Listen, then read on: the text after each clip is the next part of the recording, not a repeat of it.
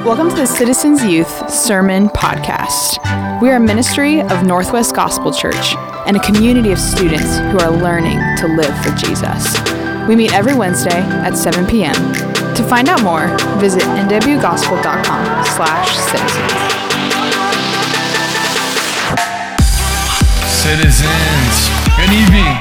I know someone just asked how you're doing like 5 seconds ago, but how are you doing? Good. Hey, my name's Will, if we have not met. I'm an intern here at Northwest Gospel, so you guys can kick me around after the service. And I was thinking about First Wednesdays a few minutes ago and came to the realization that I think I've preached like the consecutive last 4 First Wednesdays. So you guys can call me First Wednesday Will. It sounds like a cowboy name or something. But hey, I have some urgent breaking news for you all tonight.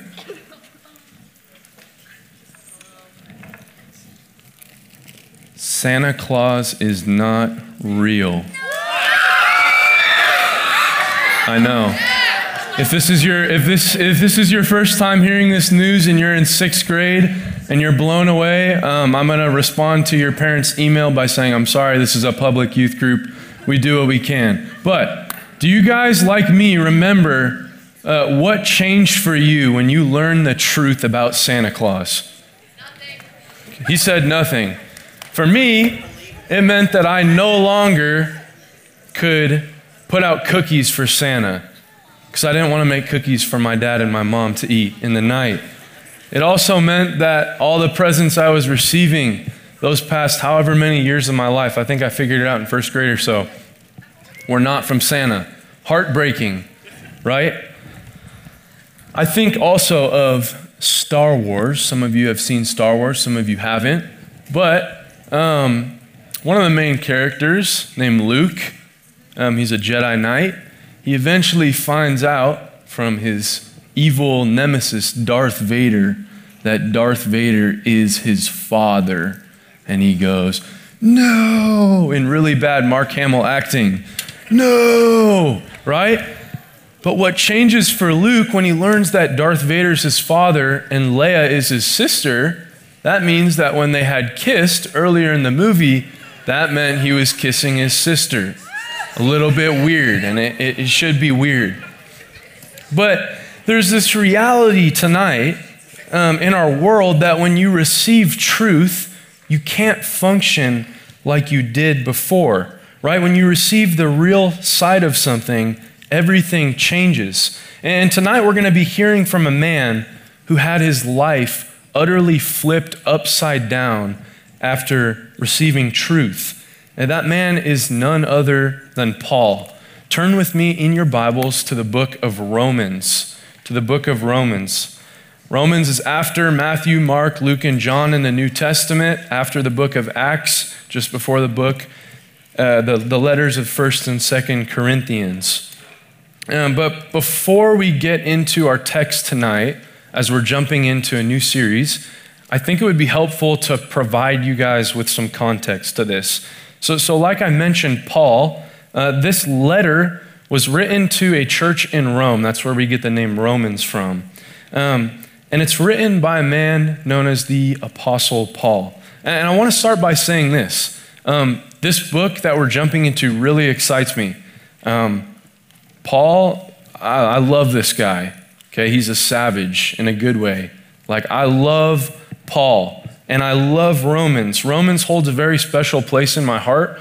When I was a junior in high school, reading Romans was the first time that I really felt like I understood my sin and felt like I understood the gospel. So it holds a very special place in my heart. But this character named Paul, who's writing this letter, wasn't always what we would consider to be a good guy. At one time, Paul was caught up in the religion of Judaism, and he was very zealous. What do I mean by that? He was very dedicated to the Jewish religion. Paul studied under some of the smartest Jewish scholars, and quickly, as I knock my pulpit over, rose in the ranks of Judaism. And so after the death of Jesus and his resurrection, when there came about these people saying, hey man, the Messiah that your religion is looking for, he's already come. He rose from the grave. This really upset Paul. Why? Paul thought this was blasphemy, that someone would say that Jesus of Nazareth rose from the dead. And so this infuriated Paul to the point where he was completely sold out for hunting down Christians and killing them. Paul was like a bounty hunter for killing Christians. He would bind them in ropes. He would have them stoned or taken before the rulers and the authority and put to death. Paul is described in Acts as breathing threats and murder against the disciples of the Lord. Paul was like this angry bull just charging at these Christians, except for the fact that he was about 4'9". So all my short kings in here, that's something good for you there. Despite his height though, Saul was killing Christians. He was persecuting the church. The Bible says that he was ravaging the church. Paul was driving Christians out of town, left and right. Saul is arguably one of the most opposed people to the Christian faith, to the gospel message of all time. But something happens. In Acts chapter 9, Saul is on the road to Damascus, that's over in Greece, from Jerusalem, and you'll never guess what he's going there to do. He's going there to hunt and persecute more Christians. I know, shocker. So he's on the way to this city named Damascus, and Paul is met with a bright light. And he's blinded by this light. It's so bright. Jesus appears to him on the road to Damascus, the one that he was persecuting. And Jesus says, Saul, Saul, why do you persecute me? And it's from then on, in a summarized fashion, that Saul's name is changed to Paul. He's converted. And what happens is that Paul goes from being completely zealous and sold out in persecuting Christians now to preaching the very message that he was opposing. Paul's kind of a 100% guy. Paul doesn't do anything half foot dipped in the water. When Paul jumps in, he's jumping in. And so Paul's zeal turns from persecution to preaching. And so that's a very summarized version of Paul.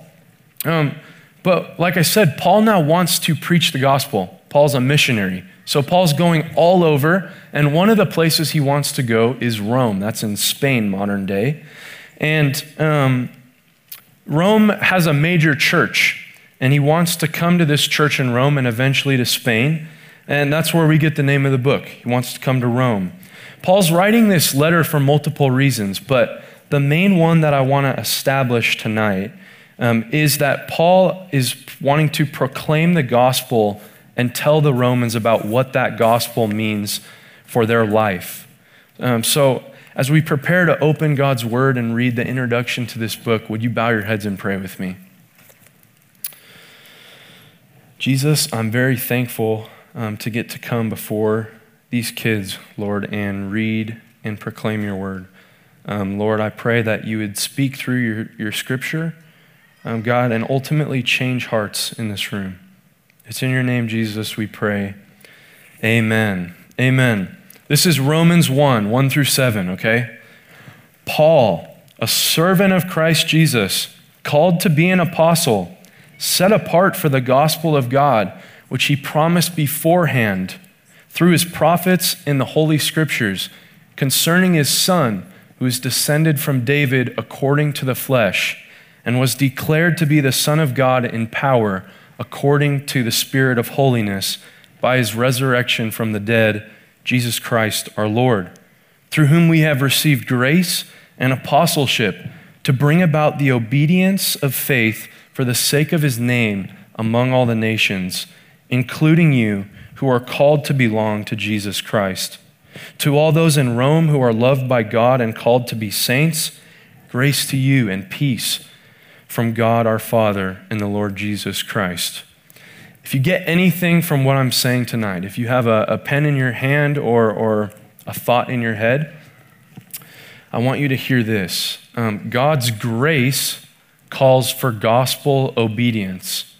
God's grace calls for gospel obedience. The good news of Jesus is a message of truth. This isn't a fairy tale.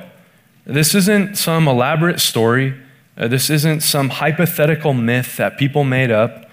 This isn't a sales pitch or a money grab, and it isn't a life coaching way to deal with our emotions and our thoughts. The gospel is a message, and this message is one that Paul is bringing forth to the church in Rome. Look at what he says in verse 1. Paul, a servant of Christ Jesus, called to be an apostle, set apart for the gospel of God, which he promised beforehand through his prophets in the Holy Scriptures concerning his Son, who was descended from David according to the flesh and was declared to be the Son of God in power, according to the Spirit of holiness by his resurrection from the dead, Jesus Christ our Lord. And what we see from the very beginning is that Paul is called and set apart for this message. And I just love how he introduces himself. Paul, in the start of the letter, right? We all have those awkward friends that it's like, hey, Mom, meet Jimmy. And it's like, hey, Jimmy, how are you doing? And the only thing you can say is, Jimmy. That's how I picture Paul here. Paul opens the letter with his name, but catch what he says here. He says, a servant of Christ Jesus, called to be an apostle, set apart for the gospel of God. I want to speak to the young person in this room tonight going, this Christian thing is stupid. There's no evidence for this, and the whole thing is pointless. I want to say this. Look at Paul. Paul once, like we mentioned, was a persecutor of Christ. Paul was once devoted to killing Christians and ruining the Christian message. But look at the heart change and the conversion that this man has, right? Paul is undergoing a radical change. God changes the most opposed and cold hearts into hearts that long to further his kingdom. Paul didn't have anything to gain by becoming a Christian. In fact, Paul had everything to lose. A lot of scholars think that Paul was well on his way to becoming top of the line in the Jewish religious system. But when Paul meets Jesus, everything changes. Paul says this later on in his apostolic writings. In Philippians 3:8, Paul says, indeed, I count everything as loss because of the surpassing worth of knowing Christ Jesus my Lord. For his sake, I have suffered the loss of all things and count them as rubbish in order that I might gain Christ and be found in him. What I'm saying to you in this room who's wondering about this gospel, having doubts, I want to once again point to the heart change of Paul when he encounters Jesus. His life is changed, guys. This change in Paul is supernatural. This doesn't regularly happen in somebody who is persecuting and killing people to being blinded and going, all right, I'm going to preach this news. I would argue that Paul is very clear that this is a supernatural change in his heart. This is a message of truth. And Paul is a servant of this message, right? I mentioned that he's sold out. There's no going back to his old ways. And so maybe if you're in the room and you don't necessarily think this is a lie, but you're on the fence about Christianity, I want to invite you to imitate, to follow the Apostle Paul and what he does in being radically sold out for God. It would be a little bit of a miss here if I didn't point out some very clear Trinitarian theology. And literally everyone in this room is going, what the heck is that? Trinitarian and theology. Theology is the study of God, okay? The Trinity is God, 3 in 1, Father, Spirit, Son. So we're going to do a little bit of an exercise here. You guys know how to count, right? We can count? Yes? No? Maybe not? Okay. We're going to read through this real quick, and I want you to count with me as we read through it, okay? Go halfway through verse 1, okay? Set apart for the gospel of God. There's 1, okay? Which he promised beforehand through his prophets in the Holy Scriptures concerning his, count with me, Son, 2, good, who is descended from David according to the flesh and was declared to be the Son of God in power according to the Spirit. There's three. Okay, so when somebody comes to you and they're going, hey man, what is the Trinity? Where is that in the Bible? That's a very quick way. Point them to Romans 1. Put that in your tool bag for later. But look at verse 1. Paul says that he is called to be an apostle. What is an apostle? Well, apostles have some qualifications. Probably not a lot of you in this room work, seeing as half of you are about middle schoolers. But when the day comes that you decide, or someone decides for you, that you're going to start working, what you'll find is that there's qualifications to get hired for a job, right? So when you march on down to, for me it was La Provence, for a food court job, or you're trying to make a minimum wage job, there are some requirements for you to work in a minimum wage job. Those would be that you have a heartbeat and you can breathe. Okay, those are the qualifications to get a minimum wage job. But as you progress upward and you want to make a little bit more money, right? If you want to be a teacher, you're going to need a bachelor's degree, right? That's 4 years of college. If you want to be an engineer, I think it's about 6. If you want to be a doctor, you're going to need a doctorate, right? This idea of qualifications, what makes you able to do something, right? If you want to play on a varsity team at your school, you're going to have some skill. You're going to have to be good, or have a parent who's friends with the coach, one of the two. I'm really not throwing any shots, no animosity. If you want to be the president of the United States, and we're not going to go there, but there aren't many qualifications. But when we think about an apostle, what are the qualifications for an apostle? Well, in the Bible, Acts 1 verse 2 says that an apostle has to be personally chosen by Christ, right? We remember Paul being personally chosen and called by Jesus. And in the same chapter, it says that an apostle must see, meaning visibly see, the resurrected Jesus. That also happens to Paul in that same conversion story. And then Matthew 10:2 says that an apostle has authority over every unclean spirit and can heal every disease and affliction. Why am I telling you guys this? Why does this matter?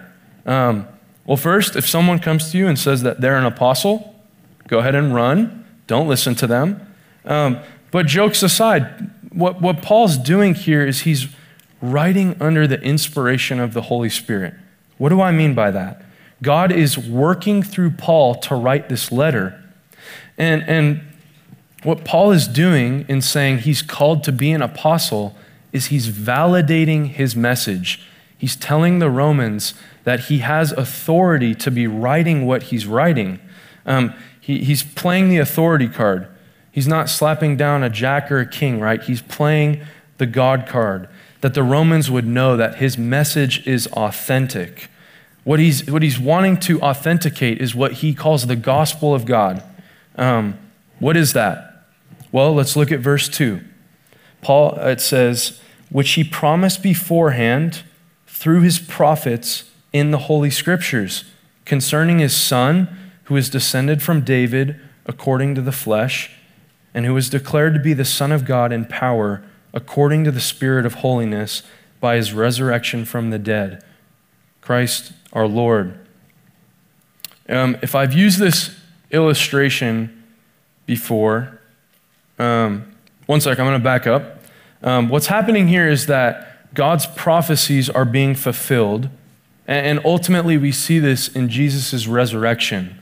God in the Old Testament spoke largely through prophets. These were mouthpieces for God, so God is giving the prophet a message to give to the people.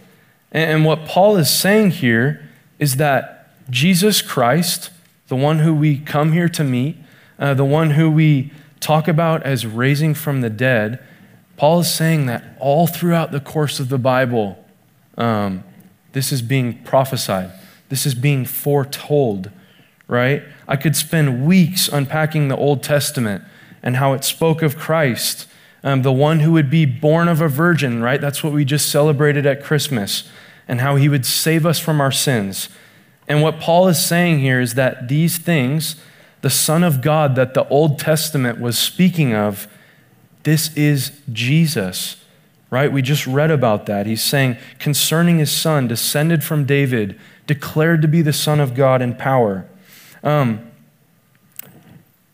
If I've used this illustration before, forgive me, but I've had friends and acquaintances in the past, and I'm sure you guys too, that you're like, you think about telling them a secret or important information, and you're going, probably not, right? Because as soon as you tell them a secret, it's no longer going to be a secret. It's going to be and everybody knows it, right?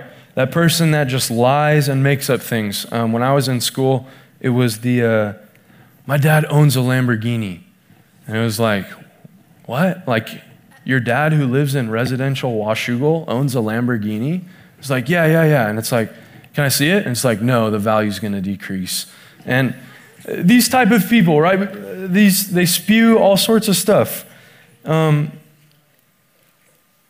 This is kind of hard to put this illustration to justice, but think about the complete opposite side of that in a way that we could never calculate or put a measure on, right? In the opposite way, guys, God is trustworthy.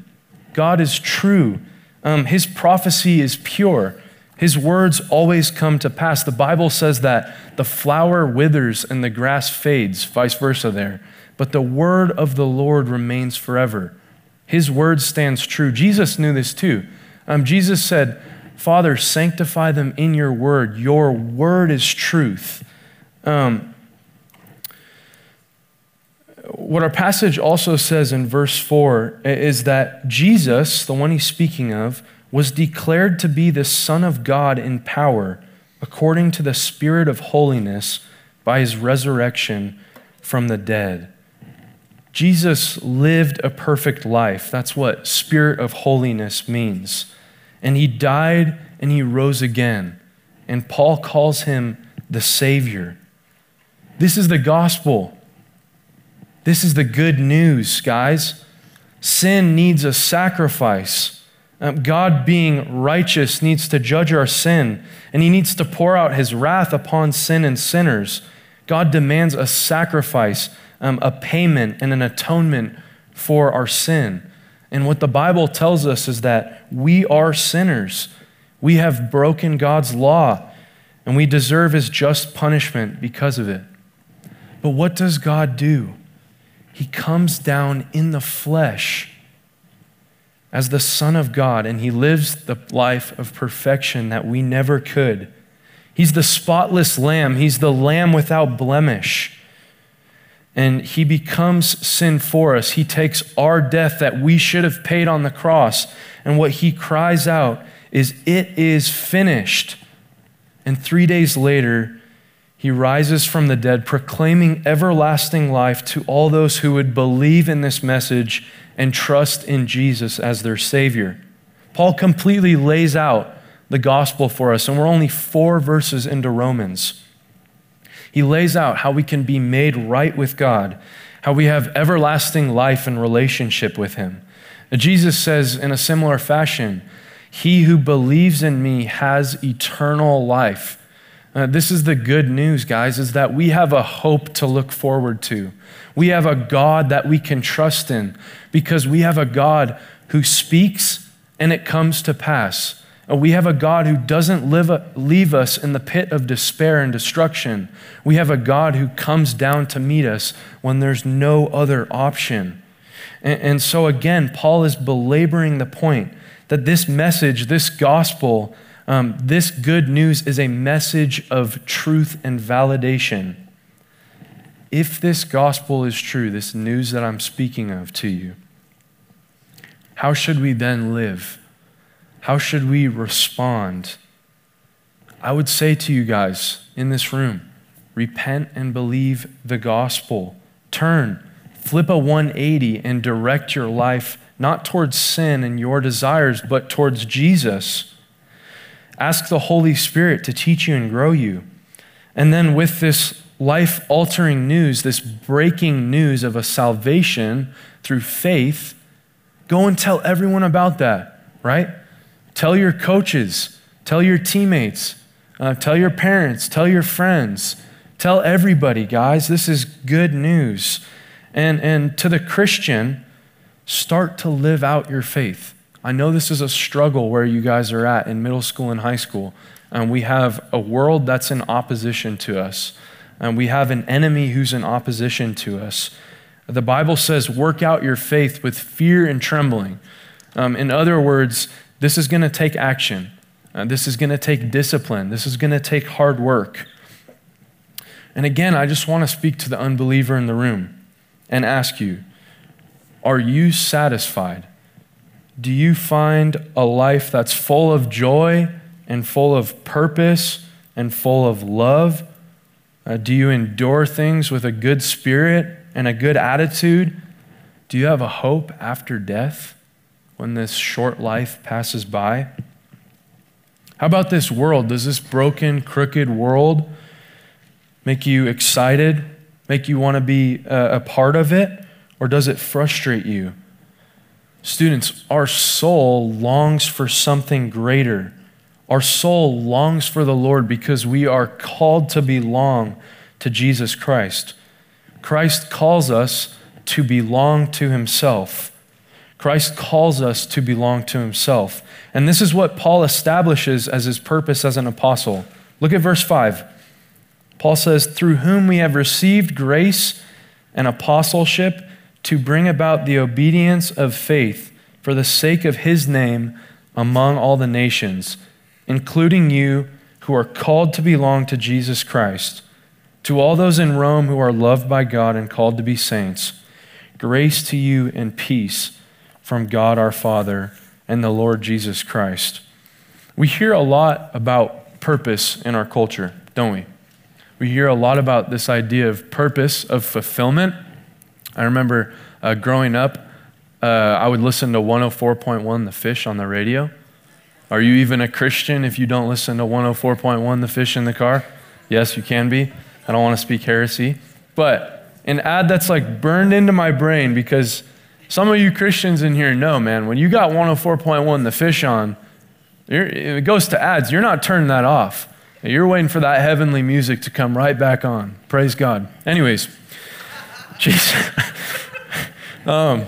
One ad that was burned into my brain, man, was find your purpose at concordia.edu. I don't know if you guys remember that one, but we hear this thing, right, from institutions, from organizations, from different schools and colleges, and it's about finding your purpose, right? I used to think growing up that my purpose in life was to be an NBA player.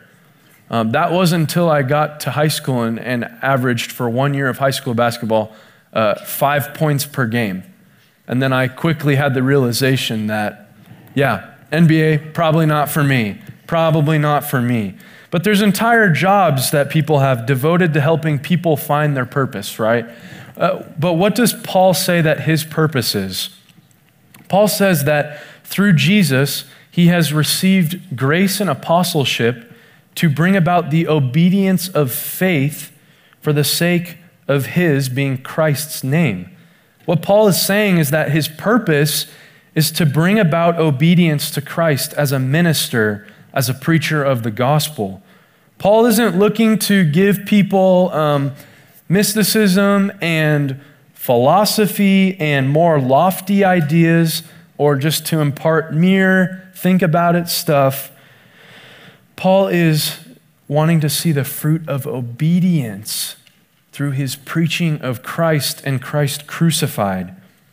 What type of obedience does this demand? Well, Jesus gives us an idea in Matthew 10:38. He says, "And whoever does not take up his cross and follow me is not worthy of me.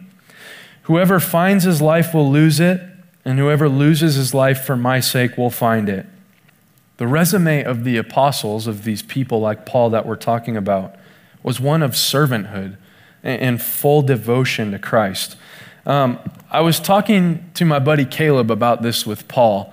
Paul's a very interesting character. He is a servant of Christ like we've been talking about, but Paul was fiercely devoted to the gospel message and the preaching of that. There's an instance in the book of Acts where Paul's in this city called Lystra. That sounds like lice. That's a weird name, but the Greeks had weird names back then. Paul's in this city called Lystra, and Paul is preaching and healing people, okay? So for one, you would probably want Paul in there because you can get your thumb healed or whatnot. But jokes aside, he's actually healing people. And the Jews don't like this. And what it says is that the Jews stone Paul. So this guy that wrote this letter we're talking about, Paul is devoted to the point where he is being stoned for preaching the gospel. And the story says that they dragged Paul's body outside of the city thinking he's dead. Okay? So Paul is perceived to be dead after being stoned. And then what happens is the disciples gather around Paul, and he gets up. It's like, whoa, where did this guy come from? And the first thought in this guy's head is, man, I got to go finish my sermon. So Paul walks back in the city, and he says, okay, where were we? Point 2, open with me to Isaiah 53. This guy is devoted to the gospel, guys. This is Paul's entire purpose of his life, to the point where he's walking back into a city after being stoned. And I'm not suggesting to you guys tonight that if there's people wanting to stone you, I'm not saying you need to be stoned and resurrect and preach in a city that just stoned you. But what the Christian faith does demand from us, and myself included, is that we come into an obedience of faith. Far too much of Christianity in our culture is complacent, is untrue. It's in word only. And Paul says that he preaches the gospel to bring about obedience and devotion to this message. In our own lives and as believers, even when nobody's looking, we got to be obedient to this message. And I'm not giving you guys a standard of perfection that you need to be perfect, you can't ever sin or mess up. But we need to strive for holiness. And when we do sin, we should repent and turn away from that. Okay, so we've established that Paul is motivated by this preaching of the gospel. But what motivates the guy who gave Paul the message? Do you see what I'm saying? What motivates God? What motivates Jesus to do all this? Is this some sick game of making people give this message to be stoned and ridiculed and cast out? Why is God demanding that Paul preach this message? And why does he invite us to belong? Yes, Jesus calls us, and so does Paul and the other apostles, but what is his motivator? The love and grace of God motivate him. Look at verse 7 here. He says, "To all those in Rome who are loved by God and called to be saints, grace to you and peace from God our Father and the Lord Jesus Christ." So our text says that it's the saints in Rome who are loved by God. Which one? St. Joseph? It's talking about? St. Thomas? Maybe St. Mary? Which saint is it talking about? No. A saint is a believer. Anyone who believes in Jesus is a saint. That's why he's addressing the congregation of the Roman believers. If you believe in Jesus, you are a saint. You and you and you, and I could point at everybody in this audience. You are a saint if you believe in Jesus. How can we describe the love that God has for these saints? One pastor that I love, he recounts asking his friend who is a Christian songwriter. His friend was a Christian songwriter, and he asks him, what's your favorite lyric that you've ever written? And what his friend told him was this, and this is a summarized version. But the songwriter said, and this is the lyric, essentially, if the world's oceans were full of ink, if the water in the oceans was ink, and every one of us was a writer, and that was all we did for eternity, if the sky was a parchment paper, and we were to write about the love of God on this forever, there wouldn't be enough ink in the ocean to fully encapsulate and fill this parchment. What am I trying to get at here? God's love is like a spring that shoots up from the earth. I remember the geysers in Yellowstone, and you'd sit there for about 10 minutes and get bored, and then eventually it would start to rumble, and it would erupt and shoot water. Well, the picture I get is if this water coming out of this geyser was never ending, if it went on forever. What I'm trying to say here is that we cannot encapsulate the love that God has for everyone in this room. God's love is never ending. God's love is long-suffering. He'll go to the ends of the earth to seek and save his sheep. This is good news to us that God loves us. This is what motivates God to be in a relationship with us. And not only that, not only his love, but it's his grace too. Look at the last line of our passage that Paul ends. He says, "Grace to you and peace from God our Father and the Lord Jesus Christ." God is both loving and he's just, meaning in love he judges our sin. And that's where grace comes in. Grace is an undeserved merit, a pardoning of our sin. And it's through Jesus Christ. For God's own glory and for his name's sake, he has chosen to give us grace who believe in Jesus Christ. And so, as we opened with, the main thing I want to tell you guys is that God's grace calls for gospel obedience. Later in this letter of Romans, as we're wrapping up here, Paul quotes this in Psalm 44 saying to the church, "For your sake we are being killed all day long. We are regarded as sheep to being slaughtered." This man that we've been talking about tonight, Paul, would eventually be obedient to the gospel, ultimately to death. History recounts that Paul was beheaded while he was in his last prison term in Rome, his last Roman imprisonment. Paul preaches the gospel to his death. He dies the death of a criminal, of a martyr. And Paul concludes his thought of being led like sheep to a slaughterhouse, saying this in Romans 8:37. "In all these things we are more than conquerors through him who loved us. For I am sure that neither death nor life, nor angels nor rulers, nor things present nor things to come, nor powers, nor height, nor depth, nor anything else in all creation will be able to separate us from the love of God in Jesus Christ our Lord." That's the love that we've come into, the faith that we have for those who believe in Jesus. God's grace calls for gospel obedience. So I'm going to pray as I invite the band up now.